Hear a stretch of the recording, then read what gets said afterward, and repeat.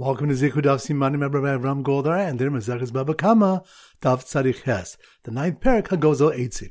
So the three topics we're going to focus on. Number one, Rabbah said, Hazork matbeh shel chavero yam hagadol pater. One who throws his fellow's coin into the Mediterranean Sea is pater from paying because it can be retrieved. Rashi explains that although the owner has to pay to retrieve it, that damage is indirect. It's grama. This is only if the water is clear where the coin is visible, but if it was thrown into murky waters, he is chai because it's considered lost. Tosos explains that because it cannot be seen, it's irretrievable. Furthermore, he's only exempt if he merely knocked the owner's hand, causing it to fall into the sea. But if he took it in his hand and threw it into the sea, he has stolen it. And he must perform a returning of the coin and must pay if he does not. Rava said further, Hashaf matbeh shel chavero pater, one who effaces his fellow's coin is exempt, because he has not done anything to physically damage the coin since the silver content remains. Now this is only where he crushed it with a hammer, but if he filed it down, he is fully chayev since he physically diminished its silver content. Pointing to Rava said, Hasorv shtar shel chavero pater, one who burns his fellow's loan document is exempt. Although the lender cannot collect his loan, the one who burned the shtar can say, I burned a mere paper of yours and did not directly damage the loan, but destroyed his proof. Rav Din Bar Chanina suggested this depends on the machlokas. If someone vowed to bring a carbon and designated an animal, the Rabban say one who steals it does not pay kefil because it's hektish and not the owner's. Rabbi Shimon says that since the owner would have to replace the animal, it's a davar hagorm lamamon, something that causes a benefit of money, and he considers this financial stake a monetary ownership, so the thief would pay kefil. Here the shtar is a davar hagorm lamamon, and Rabbi Shimon should hold the damage liable. This is rejected because even Rabbi Shimon only holds this way, but davar she'ikar mammon, with something that is inherently money, such as an animal which became hektish, or chametz which became forbidden in benefit after Pesach, but would agree that a shtar which has no inherent value is not considered money. Amemra concludes that one who judges the law of Garmi requiring payment for certain indirect damages, which is discussed on Daf Kuf, would require full payment for burning the shtar. And point number 3, the next Mishnah states, Nasim umanim l'saknim l'kilkul. If one gave an item to craftsmen to fix, and they ruined it, chayavin l'shalim, they are liable to pay. Nasim l'char shida tevo migdal l'sakin l'kilkul. If he gave a carpenter a carriage, a box, or a closet to fix, and he ruined it, chayav l'shalim, he's liable to pay. Ravasi says this is only if he gave the carpenter a finished box to drive a nail into it and he broke it in the process. However, if he gave the carpenter wood to make a box and after making it he broke it, he's patur from paying the value of the finished product. The Gemara explains, Uman kona b'sheva chli. A craftsman acquires the improvement to a utensil resulting from his work and ordinarily sells that share to the owner when it's complete. Therefore, when it breaks, the owner's loss is only the original wood he owned, not the increased value. This is discussed extensively on the next daf. So once again, the 3 points are: number one, Rabbah said, Hazork matbeh shel chavero yam hagadol pater. One who throws his fellow's coin into the Mediterranean Sea is pater from paying because it can be retrieved. Rashi explains that although the owner has to pay to retrieve it, that damage is indirect. It's grama. This is only if the water is clear where the coin is visible, but if it was thrown into murky waters, he is chai because it's considered lost. Tosos explains that because it cannot be seen, it's irretrievable. Furthermore, he's only exempt if he merely knocked the owner's hand, causing it to fall into the sea. But if he took it in his hand and threw it into the sea, he has stolen it. And he must perform a returning of the coin and must pay if he does not.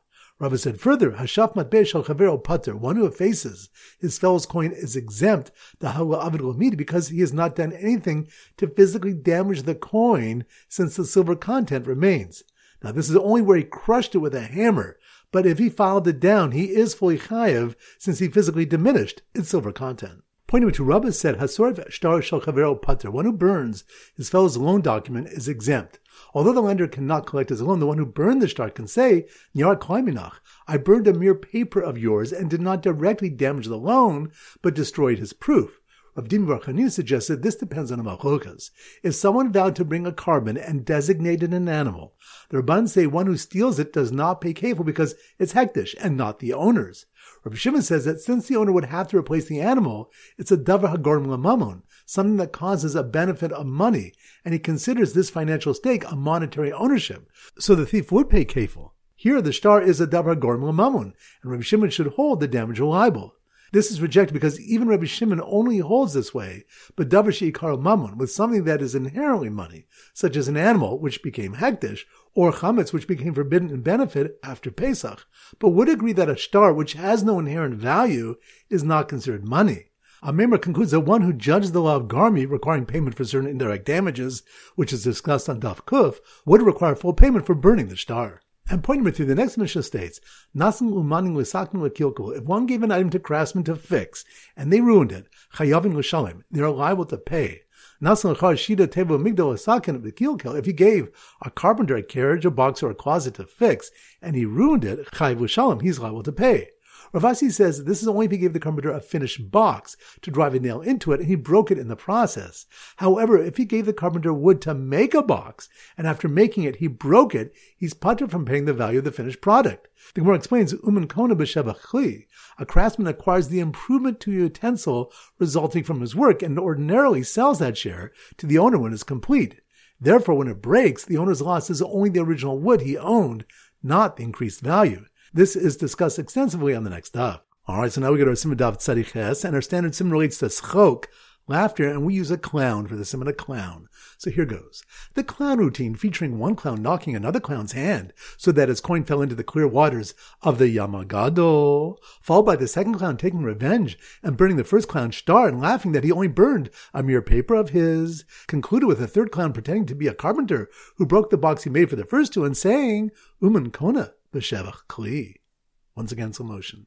The clown routine, clown, that must be more daf tzadik ches, schok.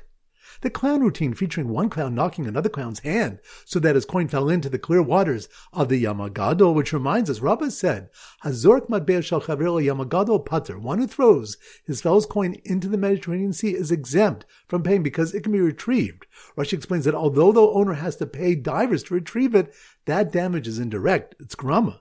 This is only if the water is clear where the coin is visible, but if it was thrown into murky waters, he's liable because it's considered lost. So the clown routine featuring one clown knocking another clown's hand so that his coin fell into the clear waters of the Yamagado, followed by the second clown taking revenge and burning the first clown's shtar and laughing that he only burned a mere paper of his, which reminds us, Rabbah said, Hasorv shtaro shel chavero pater, one who burns his fellow's loan document is pater. Although the lender cannot collect his loan, the one who burned the shtar can say, Niara klaiminach, I burned a mere paper of yours and did not directly damage the loan, but destroyed his proof. Even Rabbi Shimon, who holds davar hagorm l'mammon k'mammon dami, something that causes the benefit of money, is like money, only holds this way, but davar she'ikaro mammon, with something that is inherently money, such as an animal which became hektish, or chametz which became asur b'hana after Pesach, but would agree that a shtar which has no inherent value is not considered money. So the clown routine featuring one clown knocking another clown's hand so that his coin fell into the clear waters of the Yamagado, followed by the second clown taking revenge and burning the first clown's shtar and laughing that he only burned a mere paper of his, concluded with the third clown pretending to be a carpenter who broke the box he made for the first two and saying, Uman kona b'shevach kli, which reminds us, if one gave a carpenter wood to make a box and after making it he broke it, he's exempt from paying the value of the finished product. The Gemara explains, Uman kona b'shevach kli. A craftsman acquires the improvement to a kli resulting from his work, and ordinarily sells that share to the owner when it's complete. Therefore, when it breaks, the owner's loss is only the original wood he owned, not the increased value.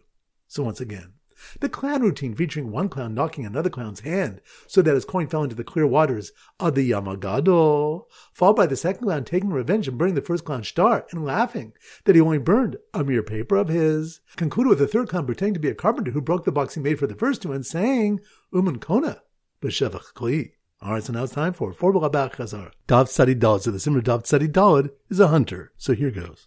The hunter, that must mean we're on Dav Tzadi Dalad. Tzad. The hunter who pointed his rifle at a thief to prevent him from making a bracha on wheat he stole ground and separated challah on, which reminds us, a buy list 5 to 9 who hold shinui bin koma omed, an item which underwent a change, stays in place and is not acquired. One of them being Bava ben Yaakov, who said that if one stole wheat and made bread with it, then separated challah, he cannot make a bracha. Ein zemavarach el menayitz. This is not blessing Hashem, but blaspheming him to make a bracha over stolen goods. Rav rejected every proof and said that in this case, a bracha is different because it's a mitzvah haba ba'avera. So the hunter who pointed his rifle at a thief to prevent him from making a bracha on wheat he stole ground and separated challah on, refused to take illegally obtained money that a gazlan was trying to return to him because he knew his rabbi would not be happy with him, which reminds us it was taught in the Bryce ha-gazlanim umalvi beribas shecheziru, robbers and lenders on interest who attempted to return their legally obtained money, ein makabin mehen, their victims should not accept it from them. And one who does accept it from them, a spirit of the Chachamim is not pleased with him. Rabbi Yochanan said this was enacted in Rebbe's time because of an incident in which someone wished to return his ill-gotten gains until his wife warned him that if he would repent, he would not even keep his belt, which he stole, and he refrained from repenting. So the hunter who pointed his rifle at a thief to prevent him from making a bracha on wheat he stole ground and separated challah on, refused to take illegally obtained money that a gazlan was trying to return to him because he knew his rabbi would not be happy with him, but didn't turn away the children returning his high-powered binoculars that their father stole from him because of their father's honor, which reminds us, it was stated in the Brisa that if a father stole and left his children a cow, cloak, or any distinct object which would be recognized by the public as being illegally obtained, they are obligated to return it mifnei kavod avim because of their father's honor. The Gemara wonders why they must protect their father's honor, for the pasuk says, "V'nasi ba'amcha l'tar," and a prince among your people you shall not curse, implying this is only ba'osamaisa amcha, when he acts according to the deeds of your people, but one who sins is not entitled to honor. The Gemara answers b'sha'as tshuva, the cases where the father repented before dying but did not manage to return the illegally obtained item before he died. Dav Tzadi Hey. So the Simmer Dav Tzadi Hey is at Sahal, tank commander. So here goes. The tank battle. The tank. That must be on Dav Tzadi Hey. Sahal, tank commander. The tank battle between the thief returning a stolen sheep he sheared, along with the shearings, which reminds us, it was taught in a Bryce where Meir says that if one stole a sheep and sheared it, or a cow, and it gave birth, he pays, means he returns it, its shearings, and its offspring. The Gemara asks if Meir holds shinui does not acquire, so the robber does not acquire with the shorn wool, nor the born fetus, or although he generally holds shinui does acquire, he penalized the robber to return the wool and the calf. So the tank battle between the thief returning a stolen sheep he sheared, along with his shearings, and the thief returning a stolen sheep with the wool that grew in his possession, which reminds us, in the same Bryce where Yehuda says, Gezela chozers be'eneho, the stolen animal returns to its owner as is, without the shorn wool and calf. He additionally pays the value of the wool or fetus at the time of the robbery. Rabbi Shimon says we view it as if it was appraised and placed with him according to its cash value at the time of the robbery, and he pays that amount. Rosvid explains B'Sheva Shal Gabi Gazel Kamufike. They argue about improvements which are still attached to the stolen item, meaning the animal grew wool or became pregnant in his possession. Reed holds they belong to the original owner, since he says the animal is returned as is, including additional improvements. And Rabbi Shimon, who views the animal as if it was appraised at the robbery, holds all improvements belong to the robber, who acquires them with shinui, even while attached. So the tank battle between the thief returning a stolen sheep he sheared, along with his shearings, and the thief returning a stolen sheep with the wool that grew in his possession, was interrupted when a Bechor stepped onto the field to pay his brother with cash for his share in the improvements they made to their father's estate before dividing it, which reminds us, Shmuel said, Shlosha Shamin Lehen Shevach. There are three people for whom we assess the improvements they made to the land, Umalin Osam Bedamim, and we remove them from their share in the land through a money payment. The first one being a Bechor pays cash to his brother for his share in improvements they made to the estate before dividing it, since the Bechor does not receive a double portion in the subsequent improvements. Dav Tzadi Vav. So the Simmer Dav Tzadi Vav is a town crier proclaiming the king's commandments. So here goes. The town crier, that must be more Dav Tzadi Vav, Tzav. The town crier who bought a stolen bell and fashioned it into a long trumpet, allowing him to keep a share in the improvements, which reminds us, Rava said, Gazel v'hishpiach u'machar, if one stole something and improved it and then sold it, Mashi hishpiach machar, what he improved he has sold. Rashi says in his first explanation, this refers to the partial share the robber acquires in the improvements, according to Rabbi Shimon. Rava inquired if the buyer improved the stolen article, if he also receives this share in the article, and concluded, what did the first sell to the second? Any right that comes into his hand. The buyer acquires all rights of the gazlan, including to acquire a share in his improvements.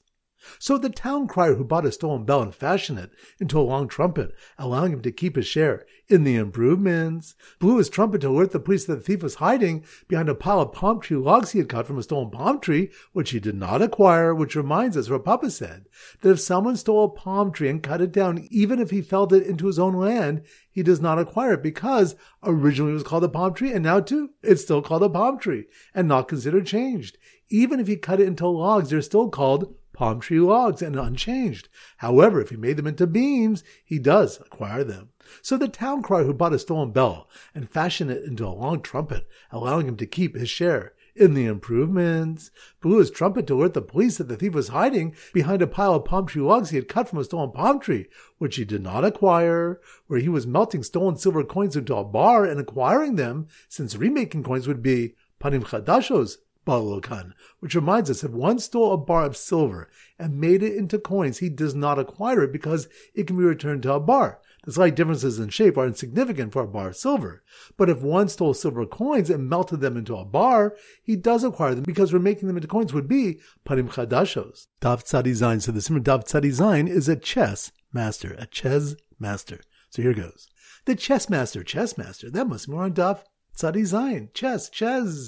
The chessmaster thief who stole someone's eved to polish his chess pieces and was delighted he was patur for paying for his use, which reminds us Rav ruled that an eved is considered like land and cannot be considered stolen. This contradicts another ruling of Rav's. Hatokef ba'avdo shel chavero ba'asa b'malacha patur. One who seizes his fellow slave and did work with him is patur from paying for his use. If a slave cannot be legally stolen and remains in the master's domain, he should pay for his work, whereas if he can be stolen, he merely returns it as is. The Gemara answers that he worked shelo b'shas malacha, not at the time of the master's work, so the master suffered no loss. So the chessmaster thief who stole someone's eved to polish his chess pieces and was delighted he was patur for paying for his use had a pile of coins he stole on the table, which had since become disqualified by the government, that he was going to return to the victim, which reminds us, the Mishnah on the previous stuff taught that if one stole a coin v'nistak and it cracked, he must pay its initial value, but if nifsal, it became disqualified, he may return it to the owner as is.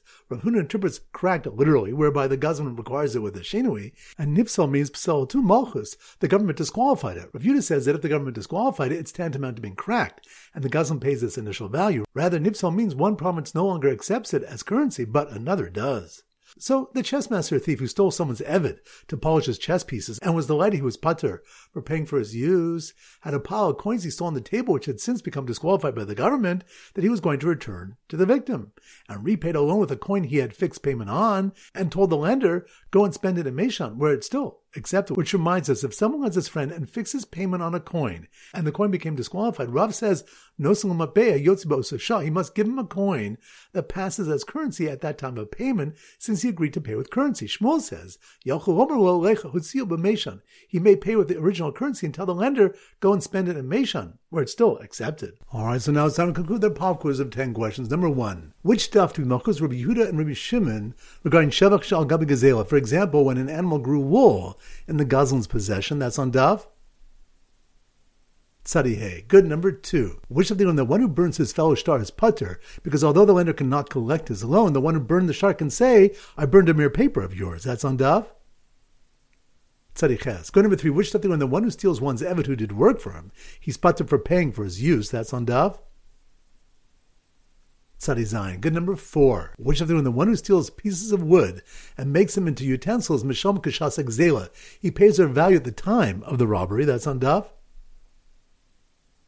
Tzadi Gimel. Good. Number 5. Which of the learn Uman Konach B'Shevach Kli, a craftsman acquires the improvement to a utensil resulting from his work. That's on Daf Tzadiches. Good. Number 6. Which of the if a Gazlan stole a palm tree and cut it down into logs, he does not acquire them since they're still called palm tree logs. That's on Daf Tzadivav. Good. Number 7. Which of the if someone lends his friend and fixes payment on a coin and the coin becomes disqualified, Shmuel says he can say go spend it in Meshan, where it's still accepted. That's on Daf Tzadizan. Good. Number 8. Which of the one who throws his fellow coin into the Yam Gadol is patur from paying because it can be retrieved if the waters are clear. That's on Daf Tzadiches. Good. Number 9. Which of the Ribbis to kind of not to accept payment from Gazlanim and Malvei Ribbis. That's on Daf